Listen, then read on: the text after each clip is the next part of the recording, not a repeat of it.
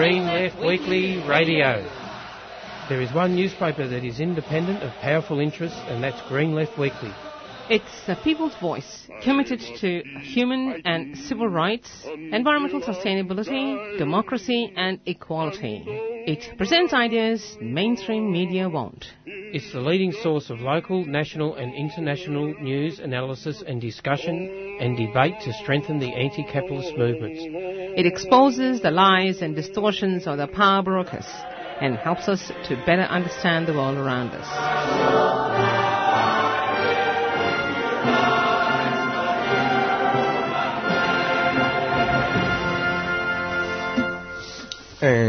Good morning. Welcome to Green Left Radio on 3CR. And we've got Zane, Jacob and Reese this morning. Our special guest. Yeah.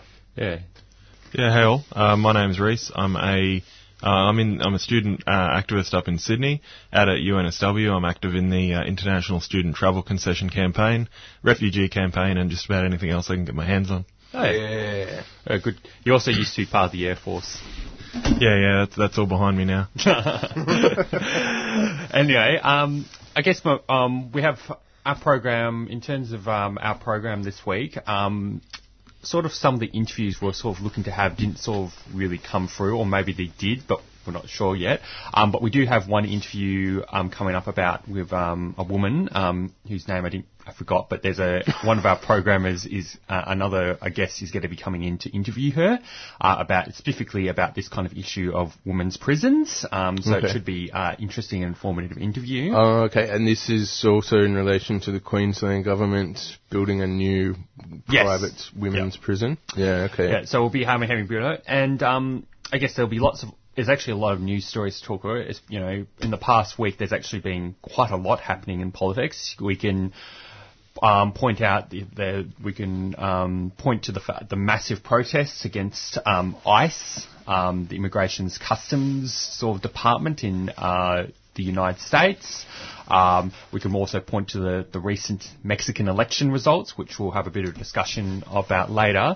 But I guess I want to start off by talking about a few positive news stories that have come out, I guess, in the past few days.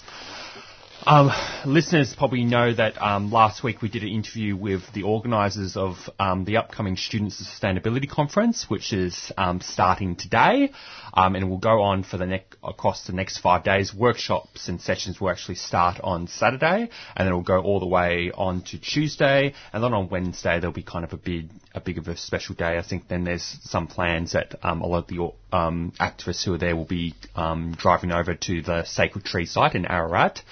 But now the important good news story is they have secured a venue at the last minute, which is brilliant. Previously, last week when we interviewed the activists who were involved in organising the conference, they didn't actually have a venue to sort of point to. But I'll announce that it is going to be at the Fairfield Polytechnic, which is sort of in this kind of area of around Fitzroy. You can get there by taking the Route 86 tram, walking 15 minutes to the east, or get off at Clifton Hill or the Dennis stations, and directions are there. I just wanted to make that announcement. And the conference is looking quite good. There's going to be a lot of Aboriginal activists who will be coming all over the country to speak at the conference, to share their stories and their experiences. And there'll also be a number of sessions on, lots of different political issues and social justice, mainly focusing around environmental justice, different kind of campaigns. There'll be a workshop on Marxism ecology. There'll be a workshop on housing and a panel on housing and homelessness. There'll also be different sessions on different kind of environmental campaigns, or one session on the front line against coal campaign. Well, it was good enough to drag me down here to Melbourne anyway. Yeah, because Reese is going to be in Melbourne currently to attend that conference. And now another positive news story.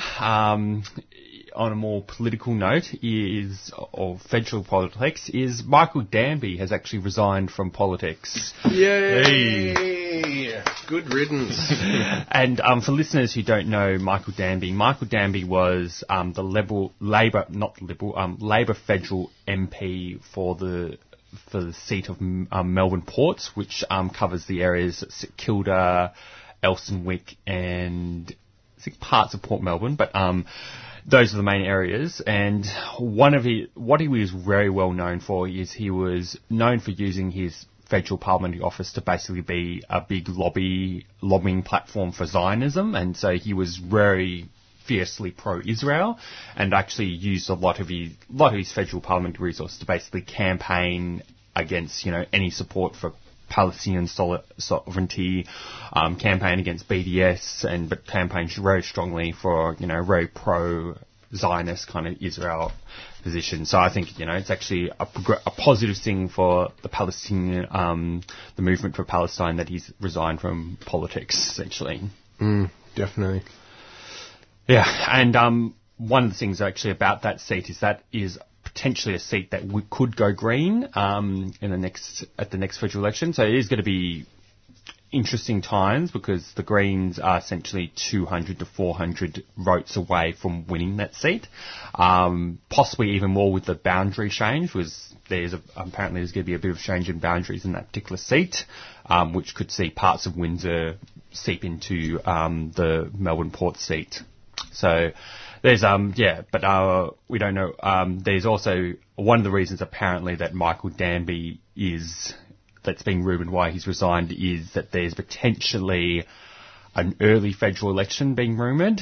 And then there's a possibility that Michael Danby wasn't confident that he would be able to win his seat again, retain his seat. So that's interesting. And so he resigned to bow out of the potential humiliation of not being elected. So, yeah. Yeah, one more rumour to throw in the bucket. Yes. But that's all rumours, like not factual information, but this is all the fact that there's a rumoured early federal election coming up, but we don't know when. But of course, if the federal election was to come, we will, 3CR will be covering it.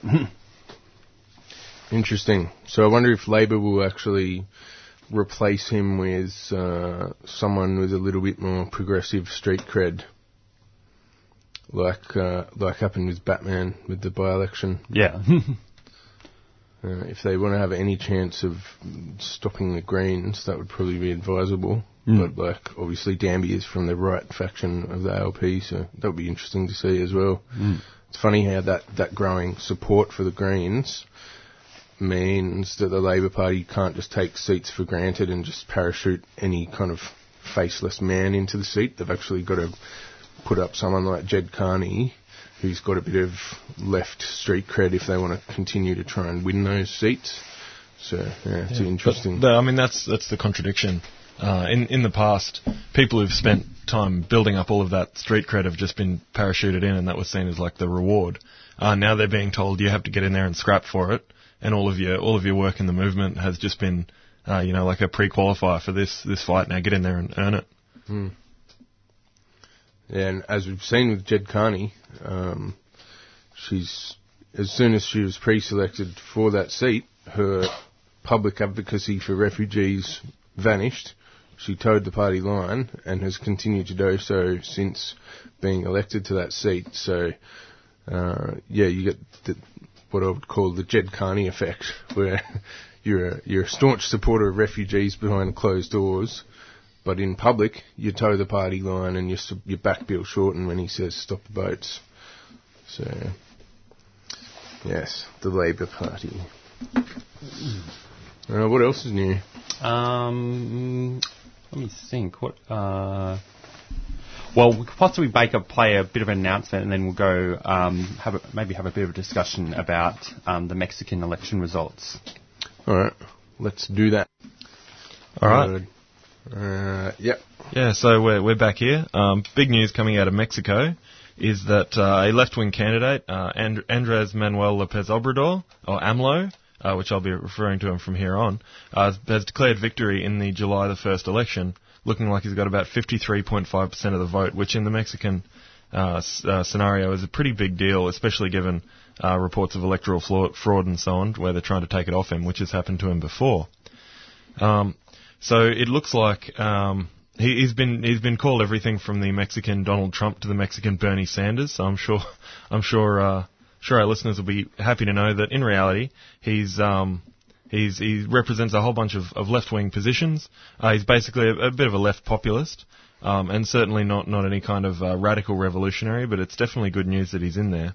It looks like his party or his movement, the Marina movement, are going to take both houses of Parliament over there. Though I think we're still waiting on the Senate counting at the time of we go to air.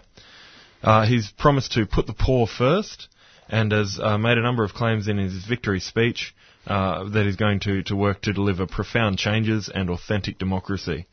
Unlike a lot of politicians over there, this isn't purely empty wind. He has actually been mayor of Mexico City, which is a fairly big administrative task over there, and he's managed to carry that off and do a lot of left-wing and good advocacy for the poor and underrepresented and indigenous movements. That's been the base that he's built his election campaign on. Yeah, I think it's a very kind of positive result, especially for Mexican politics, because Mexican politics has, as it's been often been kind of the domain of kind of right-wing kind of politics, probably one of the more right-wing countries in Latin America. And but what I find interesting is sort of like the mainstream kind of Western kind of response from the liberal media has been actually to sort of, slander him or as basically being equivalent to Donald Trump, and that he's going to bring, Mexico into, the brink of economic collapse. And it's sort of... I thought you were going to say he's going to build a wall and make the Americans pay for it. Yeah. But it's always interesting that, these same kind of, liberal kind of, sources like the New York Times, they always they're happily, rightfully critique Trump, but they're not willing to get behind any kind of progressive alternative to Donald Trump. The fact that is that they want some kind of they want a respectable, capitalist kind of elite kind of politician like the Hillary Clintons but someone who's generally for the oppressed and for the poor. They're always willing to go on the attack on them, and because they don't fit within that kind of schema of what they want as in terms of respectable capitalist politics. But probably because these publications like New York Times are capitalist aggregation, but then they do reflect the interests of the capitalists. Yeah, and they're racist. Like, they just don't get the difference between. There's a big difference between being a kind of liberal. Pro-capitalist party in an imperialist country, and then being part of a two-party system or trying to change things in a country that is not an imperialist country, because you don't have the same sort of economic structure there. So the two-party system in a place like Venezuela, for instance, before the Chavistas got in, both parties were super right-wing puppets of the US elite and would just do whatever the hell US capitalism and international capitalism told them to do, which is to basically sell all their oil and resources super cheap to foreign corporations. So by necessity, if you want to have any leftward shift in countries that are not super imperialist, you don't have the resources there. Like, part of changing things in those countries is to tell international capital, go away. No, we're gonna have our own domestic politics determined domestically. You're not going to run us like puppets. So, and it's just racist for these media outlets to continually fail to observe that if you want to change anything in these countries, you've necessarily got to be radical. Yeah, well, when they look at American politics, they're very happy to see every single fine, shade of grey and distinction between all the candidates from the start of the primaries. Then you look overseas and they just see, dangerous troublemakers that might upset the flow of capital, and we can't have that. Yeah. Well, I think I know. Since you just mentioned Venezuela, there's a bit of a recent development in Venezuela that the Donald Trump is actually considering some kind of US intervention into Venezuela, which would be absolutely disastrous. Of course, they're parroting about, the fact that, oh yes, apparently, Venezuela is like an authoritarian despot and that's why we need the US to intervene. But it's all really complete rubbish. Yes. Like, the democratic system in Venezuela is heaps better than what they have in the US. Yeah. And also the fact is that, let's say that these whatever issues that the Maduro government has had, there's absolutely no reason for the US to meddle in their affairs, and I'm sure I can say confidently that every time the US has meddled in the affairs of Latin America, it has not been good. It never gets better anywhere. Yeah. And just bringing that back to AMLO, hopefully the election of AMLO in Mexico will actually bring some relief for Venezuela, because that's a big part of the economic problems there, is that there's been this US-led embargo, which makes it really difficult for them to trade with other countries, and there's been like a currency war and hoarding and stockpiling, and hopefully just up the road in Mexico with that change to a leftist government, that's going to bring some relief and some opportunity for, mutual kind of assistance between those two countries. Yeah. Reece, you wanted to say something? Or? Oh, yeah. It's important to note when we're looking at the geopolitics of the whole region, and the way that is all playing out, that one of AMLO's key campaign promises was a renegotiation of the NAFTA treaty to try and bring them out of the clutches of the American free trade domination. So with him promising a NAFTA renegotiation, and with Trump saying it's the worst deal ever and very bad deal, it'll be interesting watching them go toe to toe and to see if they can hash anything out there. But it's good to see Mexico or a Mexican politician abandoning that submissive role and saying, hey, no, America, we have the right to determine the terms of trade for ourselves. And in addition to that, there's a number of other economic policies around that as well, where AMLO is talking about improving welfare and social services and trying to put back into place the social safety net that's been eroded by neoliberalism, job programs for the poor, and agricultural development as well, which is one of the big, I think it's the corn farmers that have been hit hardest by NAFTA, and because America's production of corn just sort of swamps the market, and they're very happy, free trade or not, to subsidise their corn farmers. So there's a renegotiation of NAFTA that might bring a hint of economic decency back to the Mexican economy, rather than just seeing him as an American puppet. So that would be lovely to see. Mm-hmm. All right, now talking about, actually we'll play a quick announcement and then move on to another story about politics in the United States. Indeed-do. All right, welcome back. It's Friday. It's 7:23 in the AM. You're on 3CR, and this is Green Left Radio with Zane and Jacob and our special guest, Reece. All right. So, there's actually quite a lot happening in politics in the United States, and last week we talked about the win of the socialist Alexandra Ocasio-Cortez in the seat in New York. Basically she won the Democratic primary and safe Democratic seat as an open socialist and a member of the Democratic Socialists of America. Which is actually sending quite a lot of shockwaves around internationally. I've even seen trade unions like the new HOSPO Voice share articles about her talks on the social media pages, and I think the reasoning for that is it's very refreshing to see an ordinary 28-year-old working class woman being represented as someone who could potentially be elected politician in the Congress, and I just think that's Latino working class woman who comes from a hospitality working background. Yeah, it's so refreshing. I'm all for Bernie Sanders and Jeremy Corbyn, but this is older white men are too represented in the leadership of socialist sort of lefty movements, and it's good to see a young Latina woman flying the flag of socialism in New York and the USA. It's awesome. Yeah. Now, related to that is that there's been a huge, massive protest in response to Donald Trump's kind of zero tolerance policy of separating immigrant children from their parents seeking asylum.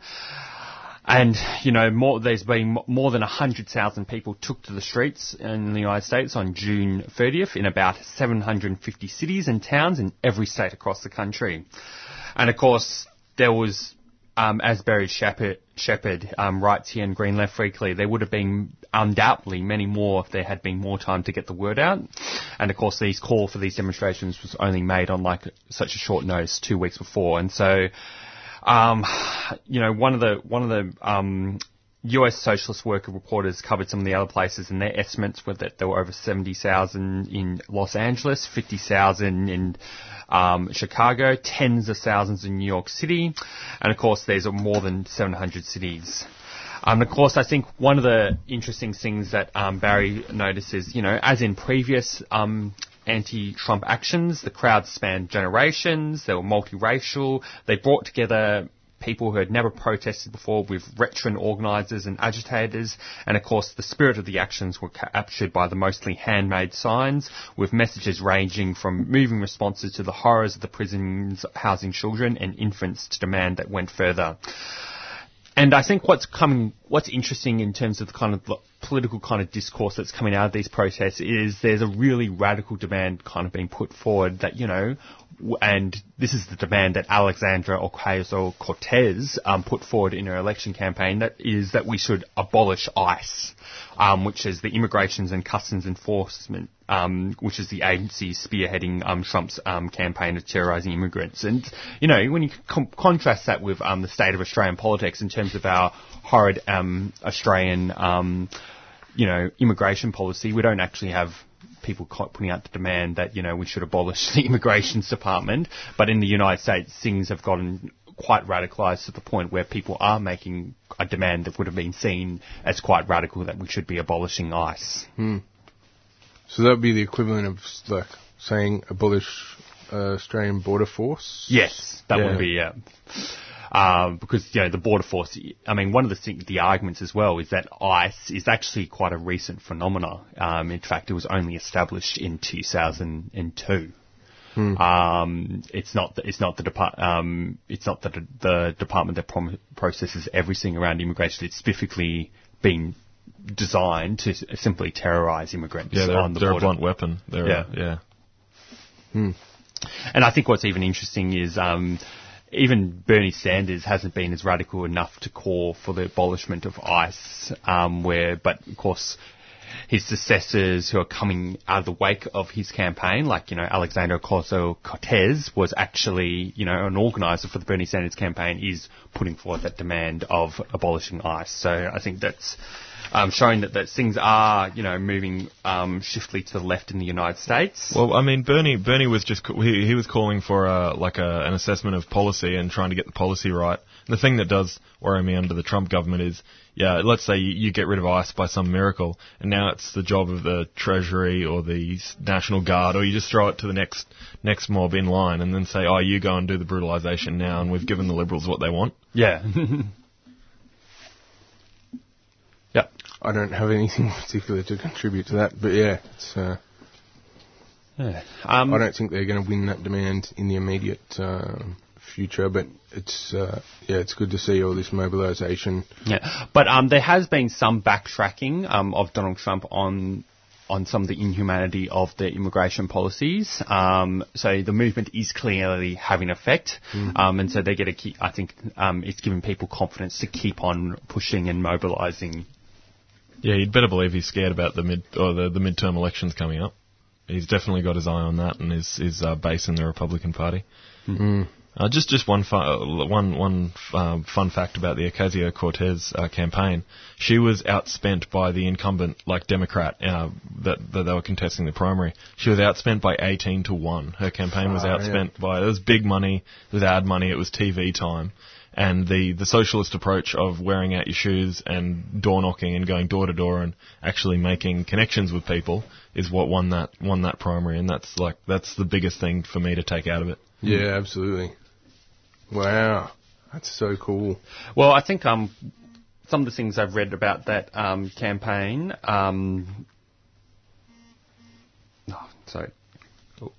Sorry about that. One of the interesting things one of the interesting things I've read in terms of the articles about analysing her campaign is one of the values, one of the things that really made the election campaign strong was the fact that, her election campaign built all these coalitions with all these different community organisations and activists and, community groups to basically make it happen. While the Democratic Socialists of America played quite a strong role in the campaign in terms of mobilising activists and mobilising people on the ground, they only made 20% of the supporter base, and the other 80% was a coalition of different kind of activists and community groups and residents groups and all sorts of people in the community. Yeah, that's huge. It's easy to be isolated as an activist and to think you're doing it alone, or you're the only person who thinks about these things.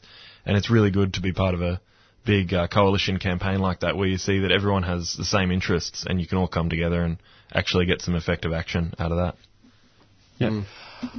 Okay, cool. Could you play we'll play a quick announcement? Yes.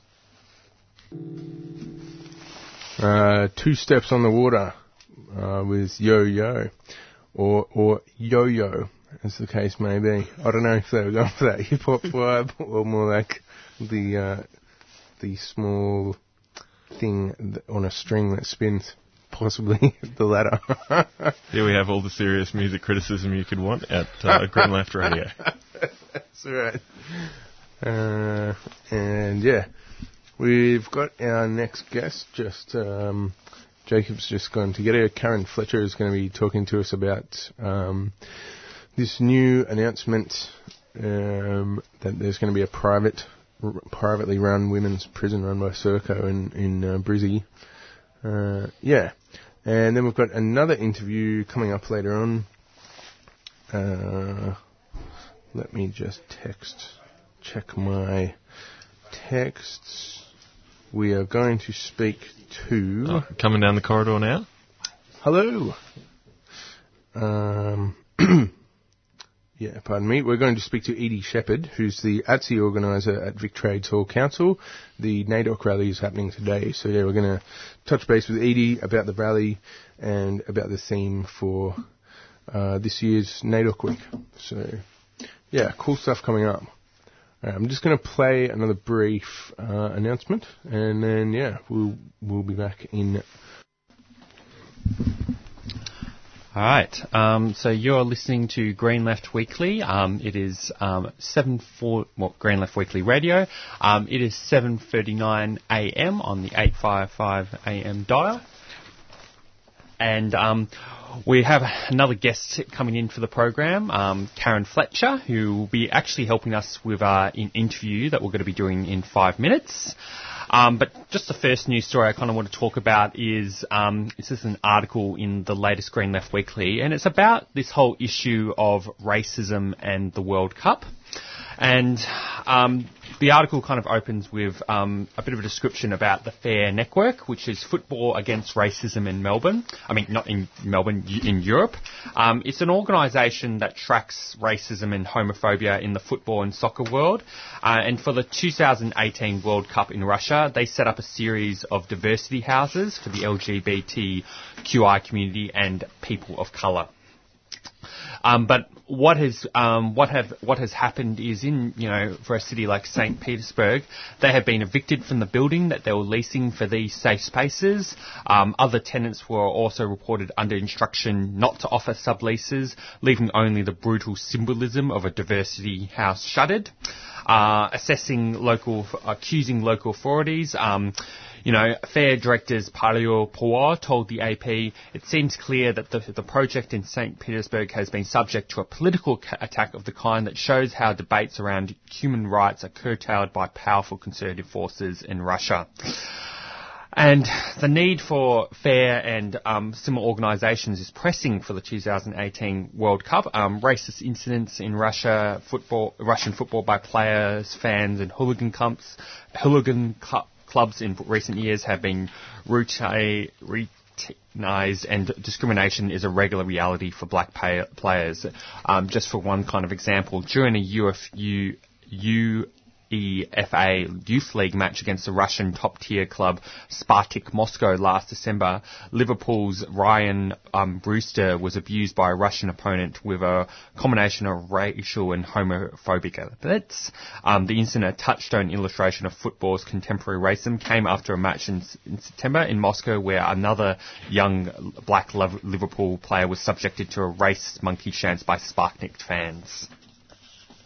This kind of raises kind of a different, a number of different kind of questions about, FIFA and its kind of relationship with, especially in the context of the fact that, Russia hosting the World Cup can be seen as a nadir of FIFA's relationship with racism. And of course, Russia has had a long problem with racism in its stadiums, and FIFA doesn't seem to be putting any kind of real pressure on Russia to clear up its act.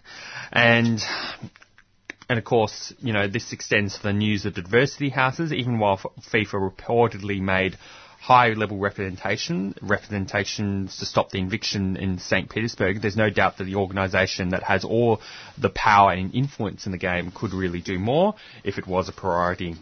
And the World Cup's diverse and international crowds may make racist incidents less likely, but regardless, it is an issue clearly academic in the game, and all organisers stress that FIFA's efforts must be better beyond the Russian torment.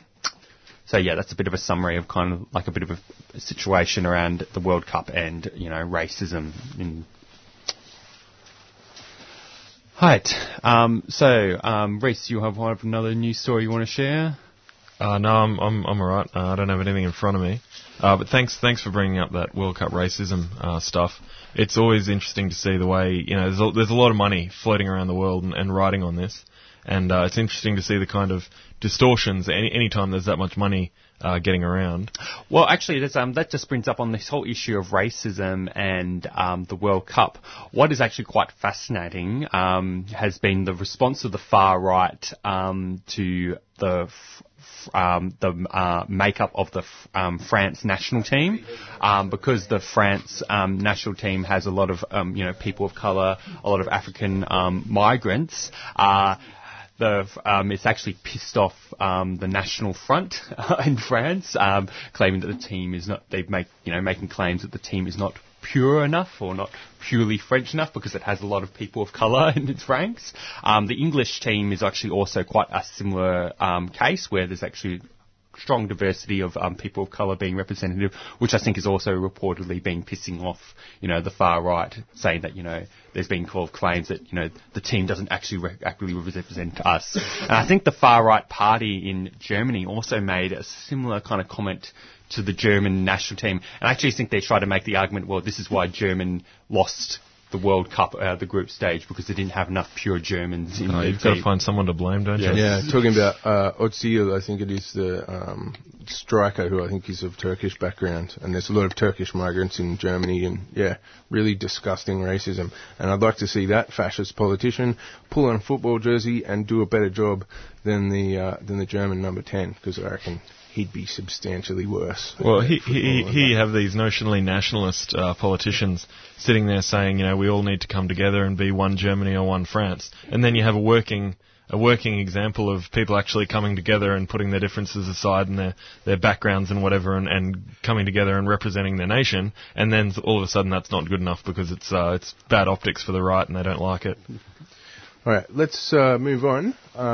So on the line this morning, we have got Debbie Kilroy from Sisters Inside, and we also have a special guest, Karen Fletcher, in the studio this morning. And we're keen to discuss the announcement from the Queensland government that they're going to build a privately run women's prison run by Serco. So welcome, Debbie. Welcome, Karen. Good morning. Good morning. Hey, Debbie, I can't hear you. Maybe that's because I have to put my headphones on. So you have to. Hey, you there, mate? Yeah, I'm here. Hi. So we should say at the beginning, Debbie and I used to work together in Queensland a few years ago when I was at the Prisoners Legal Service, and Deb's been at Sisters Inside how long now? Well, we set it up in 92, so a little bit. So you're a stayer. A little bit of time. Yeah, I'm a stayer. And, we wanted to talk this morning about the announcement this week by the Queensland Government that they will open the South East Queensland prison, currently run by Serco for men, as a women's prison. Could you give us a rundown of what's happened in the last week?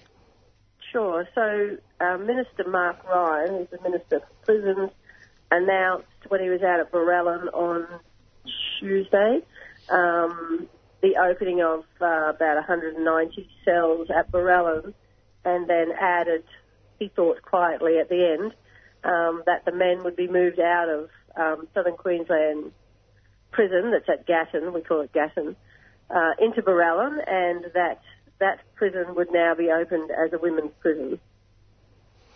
Is this a shock to sisters inside?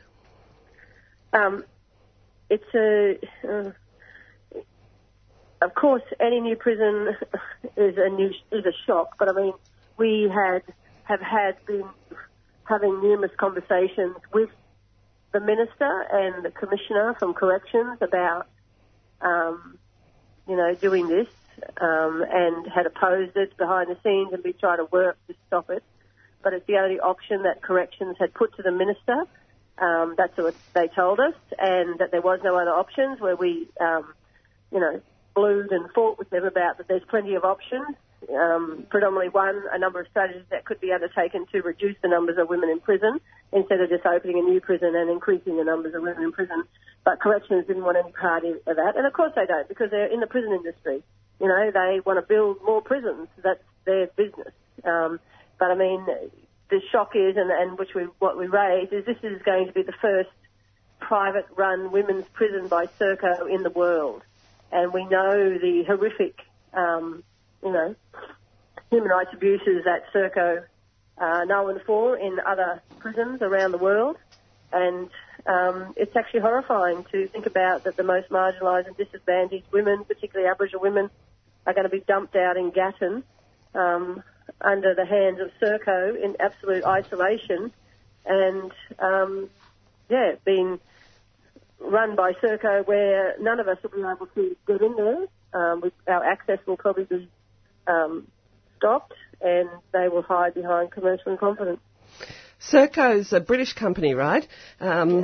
It's pretty well known for immigration detention in Australia. I think it runs every single immigration detention centre run by the Australian government.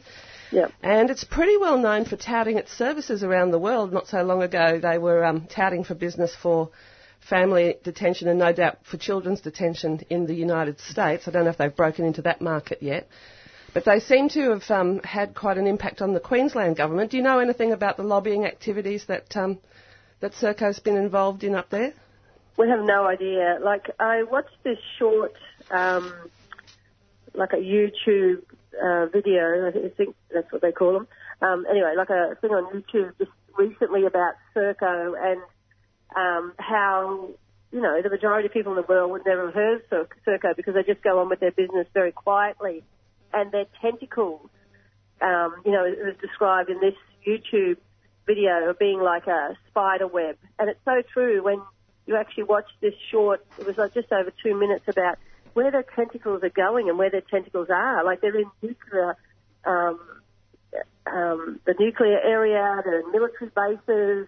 They actually look after, if you like, or manage even the planes that the Queen flies around on, the Royals. They run public schools in an area in the UK.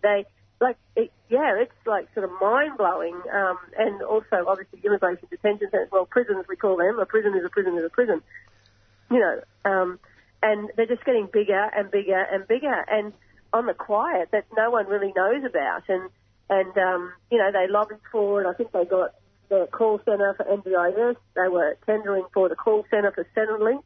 I'm not sure if they got the contract already for the new big mega prison in New South Wales, but they were tendering also, we knew, for public housing in New South Wales. So they're out there and they're getting the contract for just about everything.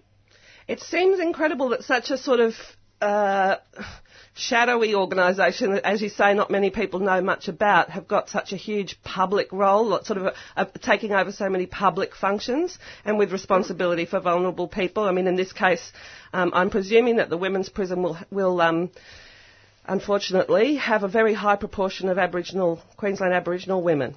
Yeah, it will. And this is the problem. Like, if we, as a community, as a state, as a country, want to have prisons as part of our community, they must be open and accountable and transparent, and they never will be when private corporations come in and run them.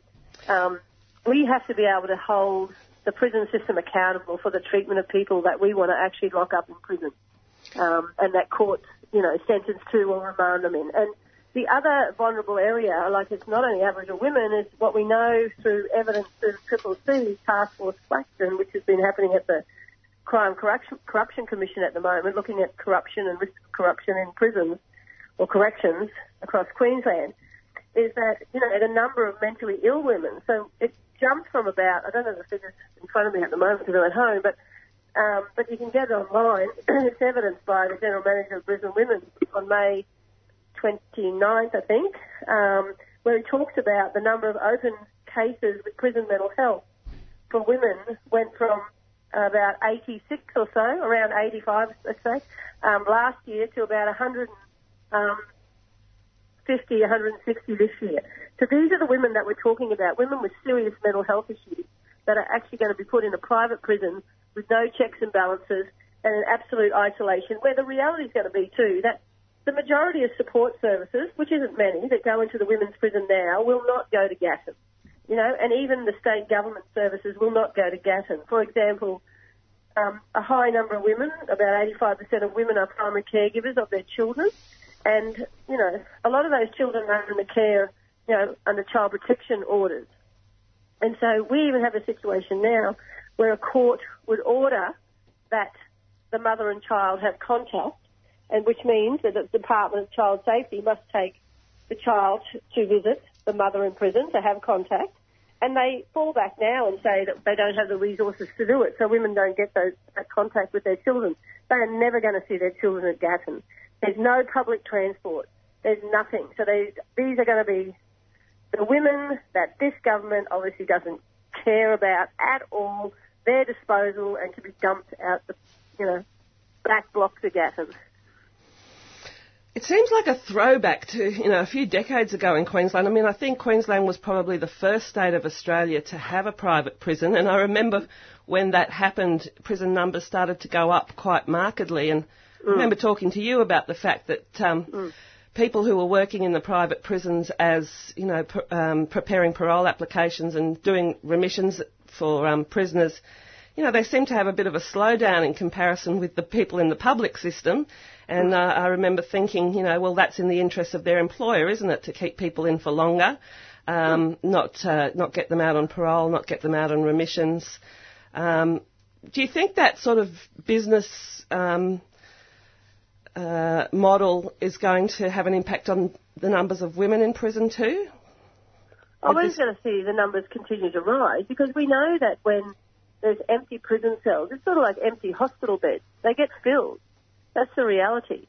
If there aren't prison cells, well, then the courts usually will, look at other ways in their sentencing or in their, bail conditions to deal with the issues that's before them and hopefully, work out a plan with the person that they can be in the community safely. The other problem we have the evisceration of social services over decades now under successive governments, state, territory, federal governments. We have no housing that's available. Like I think one of the big religious organisations, I can't remember if it was Anglican or one of them, did a report just earlier this year about all the social housing here in Queensland, that not one of the accommodation across Queensland could be rented whilst you're on New Start. And the majority of people come out on New Start, and that hasn't been increased for over 2 decades either by the federal government. So we're just dumping our most impoverished, homeless, mentally ill, drug addicted, violated black women in prison. That's where they're pipelined, because the community doesn't care less about these women. And I'm calling on the community to please show some care that these are other human beings and they must not be dumped under the management of a private prison, being Serco, that has a horrific track record of treatment of people in their prison. So just on that, Debbie, they do run one women's facility, I think, in Britain, the immigration detention centre, and it has been absolutely racked by allegations of sexual assault of the women there, including by employees of Serco. I know at Christmas Island, they ran Christmas Island for a long time, probably still do, but when there was kids there, there was, it was really, even Serco employees were coming out and blowing the whistle on the sexual assaults and problems there. Terrific. Yeah, I know, and there was about 100 women in Yarlswood earlier this year that went on a hunger strike, where women were actually putting their own lives at risk of death to expose what Serco was doing to them. I know, it's horrific. And we have a Labor government that is predominantly run by women, predominantly the left, and here we are. I cannot believe, that's the part that I cannot believe, that I'm actually talking about this while a Labor government is in power. I could get it on one level if the LNP were in, but this is a Labor government. And, the Premier must step in and must stop this decision. It must be overturned as a matter of urgency.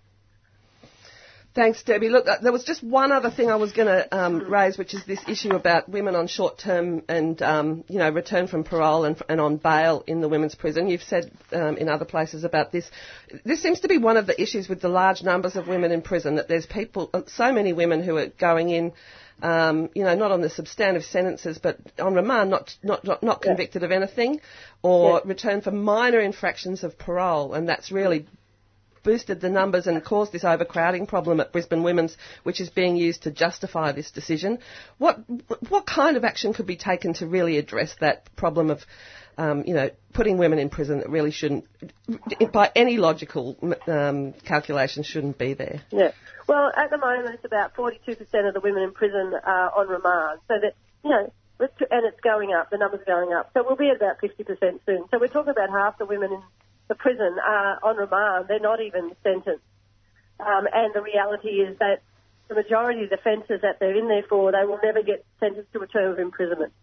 So this is about, once again, poverty and homelessness. They don't have an address, or they're mentally ill, or they need detox rehab where there aren't enough at all in the community. So, this is about what we've got now is the accumulation of the fundamental failure of successive government around supporting and putting social supports in the community, where now it's, prison is the default response for those social services, for poverty, for homelessness, because they actually don't want to spend the money, on people that actually need it the most in our communities. So they are getting paid back by being dumped in the prison system. And we know, everybody knows that when you go into prison, you are on, the cycle of return. We know that 74%, for example, of Aboriginal women now who are in prison have been in prison before. So why the hell are we opening another prison when we know it's a fundamental failure? If any good business practice out there understands, business, and they had a 74% failure rate, they would be doing things differently. But what we have is successive governments pouring more and more millions and billions of dollars are down the failed throats of corrective services. Oh, look, I'm sure, Debbie, a lot of people listening to this today would like to be able to do something to support the campaign to stop this prison. What would you recommend? How do they get in touch with what Sisters Inside are doing, and what kind of campaigns might rev up? Yeah, well, we've got, you can check out our Facebook page, and I'm on Twitter, but the reality is what we need is as many people as possible to write to the Premier, Anastasia Palaszczuk, and write to Mark Ryan, the Minister of Prisons, to ask them questions as to why has this decision been made, and why are you allowing women who actually need the most support and protection in the community have not been and are not going to be provided that, and why are they opening Serco, a private women's prison for the most marginalised and disadvantaged women. The reality is that the government must respond to letters And so we need as many letters as possible to go to the Premier of this state to ask why she has decided this, considering she's a woman as well. Why has this decision been made on the backs of other women? And you've got your conference coming up towards the end of the year.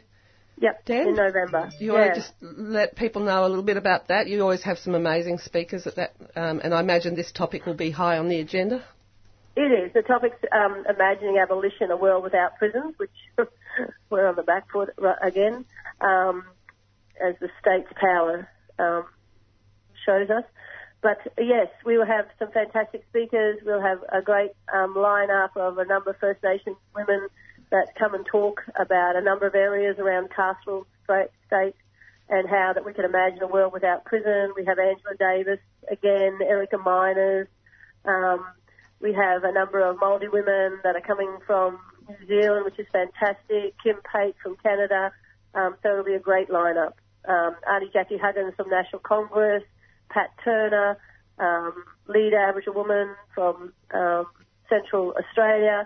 And the list goes on. So we have also a Facebook page as well there, so you can find that quite easily, Imagining Abolition, and join. And, we call for papers, abstracts will be out soon, so others can come and join us to have a discussion about that. We won't be discussing reform or net widening. We actually want a discussion about imagining a world without prisons. Well, we're with you, Debbie, and hopefully we'll be in touch again as you struggle against this prison, and others join with you to do that. Yeah. And maybe we can talk to some of your guests from the conference. It sounds incredible. It's always a huge lineup of First Nations women, especially at the Sisters Inside conference, and a huge inspiration for trying to imagine a world without prisons. Thanks so much for coming on Green Left Radio. Yeah, thanks heaps, Debbie. Keep up the awesome work. Thank you. All right. Debbie Kilroy there from Sisters Inside, as you heard, and do check out the Facebook page for Sisters Inside. Find out about the conference, and importantly, write to the Queensland Premier, because it's important to get this horrible private prison stopped. All right, we've got the activist calendar coming up. We'll just play a quick announcement. All right, welcome back. You are on 3CR. It's Green Left Radio, and it's time for the activist calendar. All right, so we have quite a lot happening today. In 30 minutes, in an hour from now, there'll be the 2018 NAIDOC March, which will be at 9 a.m. outside which will start at 9 a.m. at the Victorian Aboriginal Health Service at 186 Nicholson Street in Fitzroy. And I think there's some banner painting and kind of prep happening there, and then the march is actually going to be leaving there at about 10. So. Oh no, 11:30 actually. Oh, okay, cool. 11:30 when the march starts, but I definitely recommend coming down there from 9 to 11:30 a.m. because there'll be a number of stalls there from the Aboriginal community, and that's sort of where people will be gathering. And also I heard there'll be some music and kind of entertainment and some speeches before the march starts. Also happening there'll be an Indigenous music gig. Alice Guy and Emily Warimari at the Wesley Ann, and it's Indigenous singer-songwriters and storytellers Emily Warimari and Alice Guy are coming together for a special joint national tour, and they'll be at 8 p.m. at Wesley Ann, 250 High Street in Northcote. There'll be another event, Songs of Memory and Hope, remembering the Black Bayek Massacre in West Papua, commemorating the 1998 massacre. They'll be at 6 p.m. at Brunswick Town Hall at corner of Sydney, and it's organised by the Darfur Federal Republic of West Papua. From Saturday, the 7th of July to the Sunday, July 8th, will be the Australian Refugee Action Network Conference, which is at the ANMF building at 535 Elizabeth Street in the city. And of course, from Saturday, the July 7th to Wednesday, July 11th, the Students' Sustainability Conference will be happening, and that will be at the Fairfield Polytechnic campus. The conference actually also technically starts at Friday, but that's where people will be sort of gathering. But you should definitely, come to the Yarra Bend Park if you're available day at to sort of see the campsite and everything, because they'll be all setting up. So from Monday, July 9th to the end of the week, there will be a big sort of fixed public transport action in Melbourne. We are not sardines. During the Victorian Socialist campaign to fix public transport in Melbourne, for the week starting July 9th, we'll be leafleting at train stations and targeting train lines all around northern Melbourne. We'll have stalls, flyers, and even a couple of sardine-themed stunts. On Wednesday, July 11th, there'll be a seminar, New Caledonia's Referendum and the Struggle of the Carnic People, and they'll be happening at 4:30pm at the 4th floor John Medley Bridge at Melbourne University. Enter from Grattan Street and supported by the Melbourne Pacific Studies Network. There'll be a social evening as well in the Carnegie Independence Update, and they'll be happening at the 630 Palestine Street in Carlton, and it's enter for the Frenchie. But for more info, contact Charles Wee at 0404 126 655 or Nick McCullen on 40421 840 100. On Thursday, July the 12th, there'll be a fundraiser, Fight for Your Mic, support 3CR's 2018 Radiothon with Greek Resistance Bulletin, and they'll be happening at the Open Studio at 204 High Street in Northcote. From Friday, July the 13th to Saturday, July the 14th, there'll be a Latin American film nights at the IRL Info Shop at 228D Ashley Street in West Footscray, and that is organised by Lasnet. There'll be another event, Sunday, July the 15th, rally for the ABC. There'll be it's a protest against the ABC's funding cuts, continual political interference against our public broadcaster, and any suggestion of selling off or privatising the ABC. And so they'll be happening at... Actually, there's not really a particular location. I think it's actually at 12pm at the State Library, but for some reason we don't have the date here on the print. On Wednesday, July the 18th, there'll be a public meeting, Build Homes, Not Prisons, which will have a number of speeches, including Aden Omura from the Collingwood Estate Community, Stephen Jolly, from Yarra Council and from Victorian Socialist candidate, and the speaker from the Flemington Kensington Legal Centre Community Hall. And they'll be at the Affin Gardens Public Housing Estate at 140 Brunswick Street in Fitzroy, and it's hosted by Victorian Socialists and the Affin Gardens Public Housing Residents Association. On Thursday, July the 19th, there will be the UMSU Winterfest Activist History Tour, and come and learn about the decades of radical history at your student union and the university campus. And they'll be at 2pm at the Union House, University of Melbourne, and it's hosted by the Environmental Collective and the University of Melbourne Student Union. There'll be a performance, Songs and Words, with Uncle Jack Charles, and it's Evening of Music and Spoken Word with the legendary actor, musician, potter, and Aboriginal elder Jack Charles at 7pm at the St. Charlie Bar. And this will be just the last announcement I'll make. There'll be a rally, 5 years too many, bring them here. This July will mark 5 years since the PNG solution was announced, 5 years of limbo in offshore detention hellholes, 2 years since Manus was declared illegal, and they'll be at 2pm at the State Library on July the 21st. Alright, and I'll just give a little plug too. My partner went last night with a work colleague. I was keen to go, but I was just a bit wrecked after selling my labour all day. But there's a quarterly magazine about sex, gender and identity called Archer, and last night they had a party to celebrate the release of their 10th issue of the magazine. And so this one is the history issue, Fighting Stigma Then and Now, and it's got articles on sex work and society, trans exclusion, Indigenous queer elders, dominatrix across time, butch lineage, perspectives on HIV, Muslim futurism, and William Yang on art and gay liberation, and Miss Blanks on music and empowerment. So yeah, if you see that magazine around town, Archer, pick one up and have a gaze, because evidently it's a really beautifully put together magazine, and it's got some really good stuff in there about, issues that you wouldn't usually read about in the conventional media, I guess. And so it's a good new voice for LGBTIQA issues, so check it out. Alright, I'm going to play a quick announcement, get on the phone, And we'll be talking shortly to Evie about the NAIDOC week and the rally that's coming up and the theme for this year. All right, I'll be with you in 1 second. All right, welcome back. Bit of Yossi Yindi there, World Turning, and I've got to cut it short because on the phone this morning we've got Evie Shepherd, who is the Aboriginal Torres Strait Islander organiser at Vic Trades Hall Council. And, we're going to talk to Evie about the fact that it's NAIDOC week and there's a rally happening today. And, so welcome, Evie. Hello, thanks for having me. Oh, cheers. First we just do our activist calendar each week, and we were just giving a plug for the rally that's coming up today. Could you tell us a bit about what's going to be happening? Cool. So this week, and also actually next week, because Victoria do it better than anyone else, is NAIDOC week, but in Victoria we have NAIDOC fortnight. Word. Which is how it should be NAIDOC year, but anyway.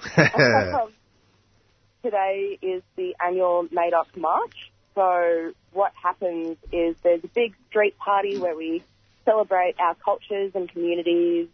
You can grab a feed, have a yarn with some elders, happening outside the Victorian Aboriginal Health Service on Nicholson Street, just opposite the Melbourne Museum. And then from about 11:30 we have our march. So we walk past a bunch of significant sites in Naarm. So we'll walk up Nicholson Street to Parliament, stop at Parliament for a bit, which is particularly pertinent because there's a lot of things sort of happening in the Aboriginal and Torres Strait Islander space, I guess, on a state-based political level. Then head down to Fed Square, where we have another big party with music and dancing and songs at Fed Square, and that kicks off at 1.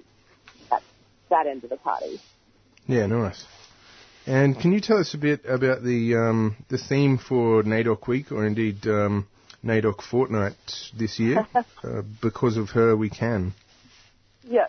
So this year, as you mentioned, the theme is because of her, we can, which I'm pretty excited about. I feel like it's a pretty special one, where we're explicitly acknowledging and celebrating the role that Aboriginal and Torres Strait Islander women play within our society. So for, time immemorial, Aboriginal and Torres Strait Islander women have carried out dreaming stories, songlines, languages and knowledge that really keep our cultures strong and enrich us as the oldest and longest continuous thread of human culture on the planet. But I guess the other thing that I really want to hammer home is when we talk about these huge moments in sort of our modern history and black activism, we talk about the Torres Strait Islander Pearler Strike, the Day of Mourning, Tamaraganga Walk-Off, Stockton Strike, Freedom Rise, Wave Hill, so on and so forth. These huge moments in our modern history, it's always told in a way which centres men and forgets the women, even though that we were there right there on the front lines, and we're still here. We're every day in ways that define definition, where we're more than daughters or sisters or aunties or mothers or all of that sort of stuff. Black women are militants. We're warriors, we're thinkers, leaders, and we shape communities, whether they're First Nations communities or settler communities. We're everywhere, and it's time for everyone to take a break and really see us for all that we are, not just, your familiar relation or something like that.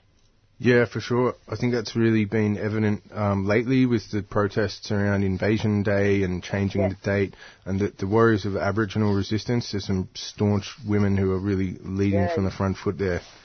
Particularly our young women as well.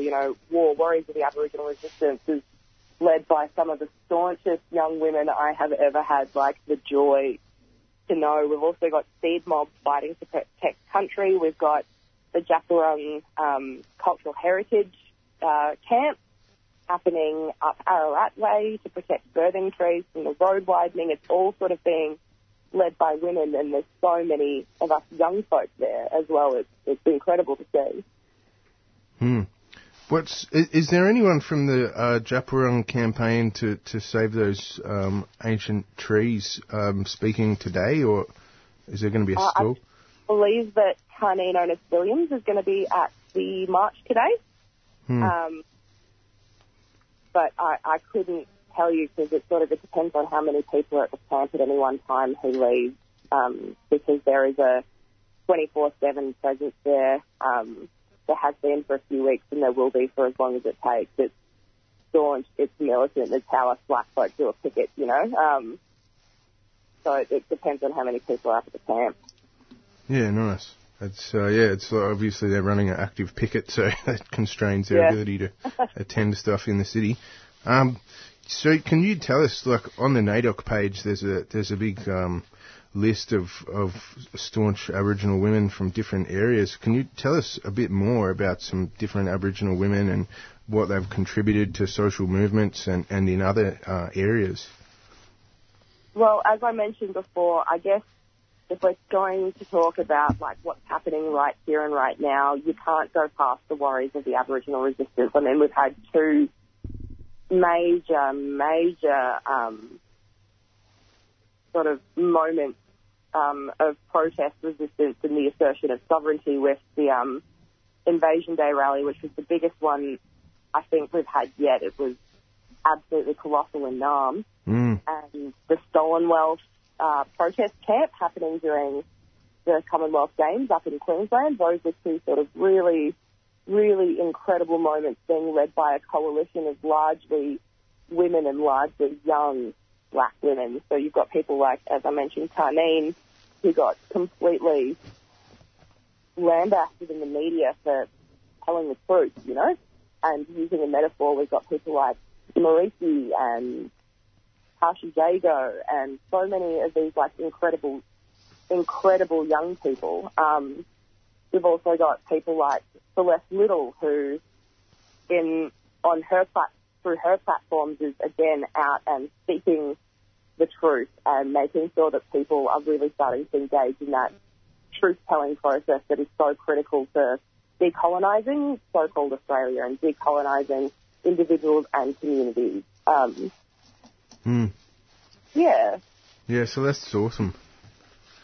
And now, what else is planned as part of the NAIDOC fortnight? So obviously there's the rally today, but is there other exhibitions or events coming up over the coming couple of weeks?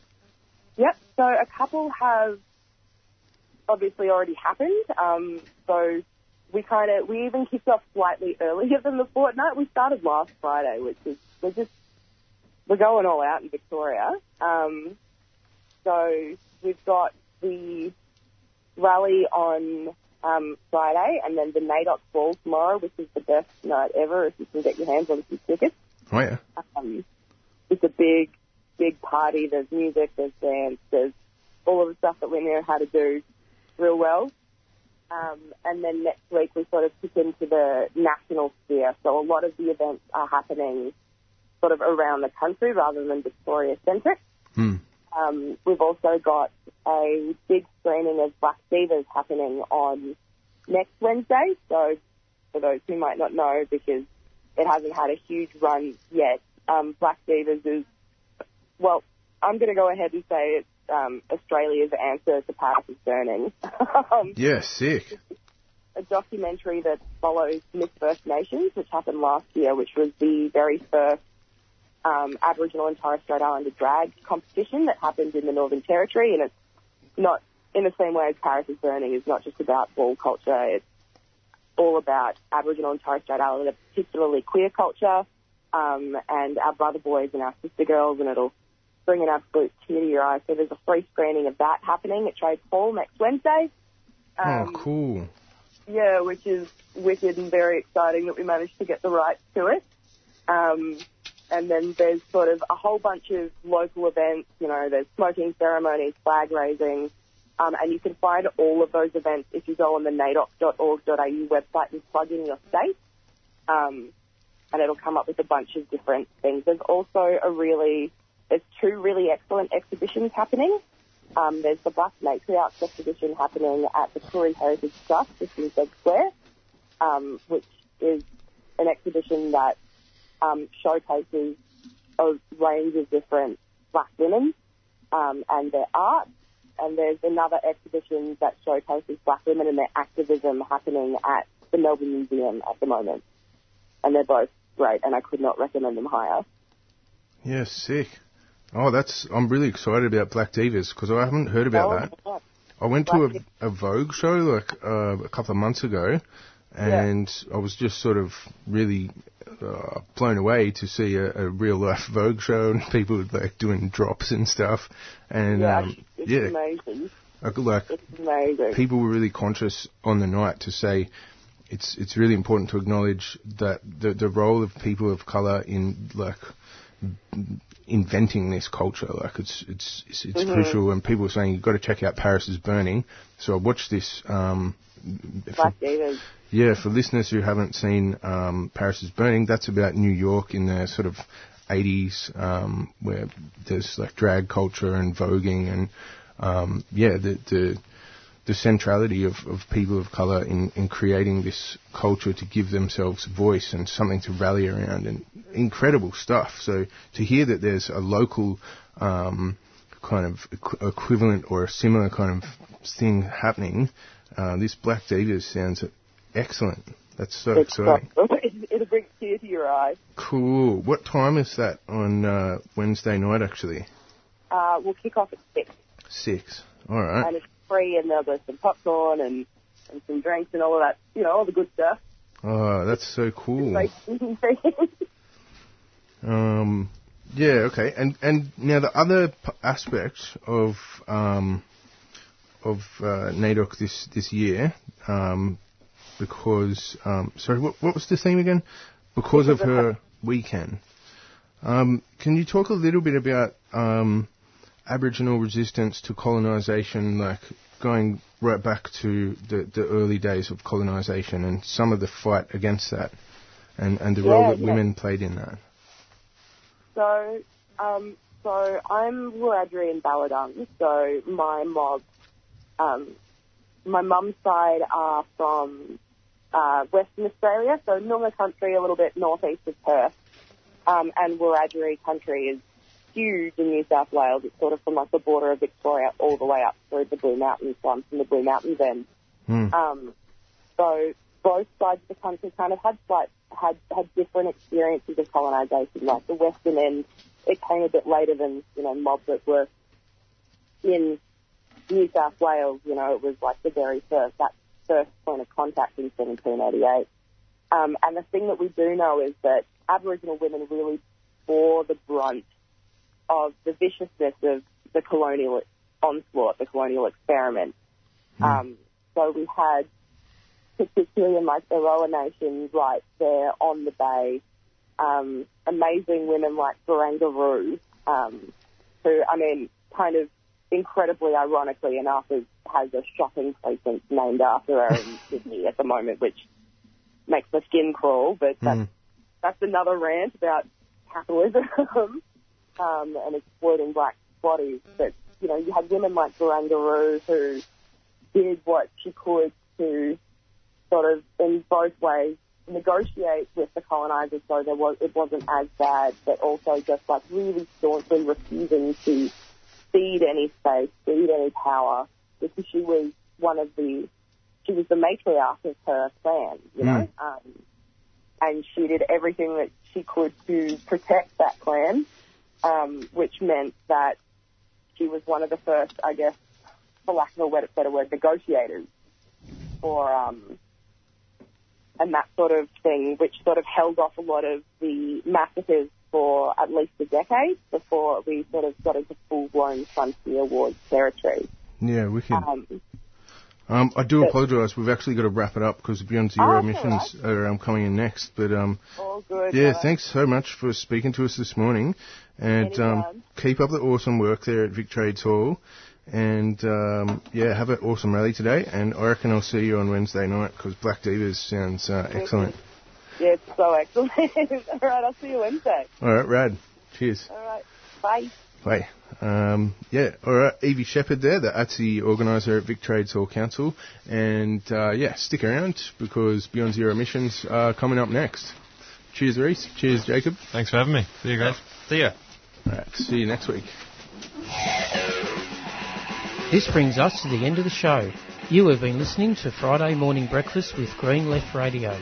Brought to you by the Green Left Weekly newspaper, which provides a weekly source of alternative information which aims to inspire action to put people and the environment first. If you would like to subscribe to the newspaper and get it delivered to your door, you can do so by visiting the website at greenleft.org.au or call 1800 634 206. For new subscribers, it is only $10 for the first 6 issues. Repeats of the show and interviews are podcasts on our homepage on the 3CR website. Thank you for listening. You are tuned into 3CR Community Radio, 855 digital on the AM dial and streaming live on 3cr.org.au. Start sometime.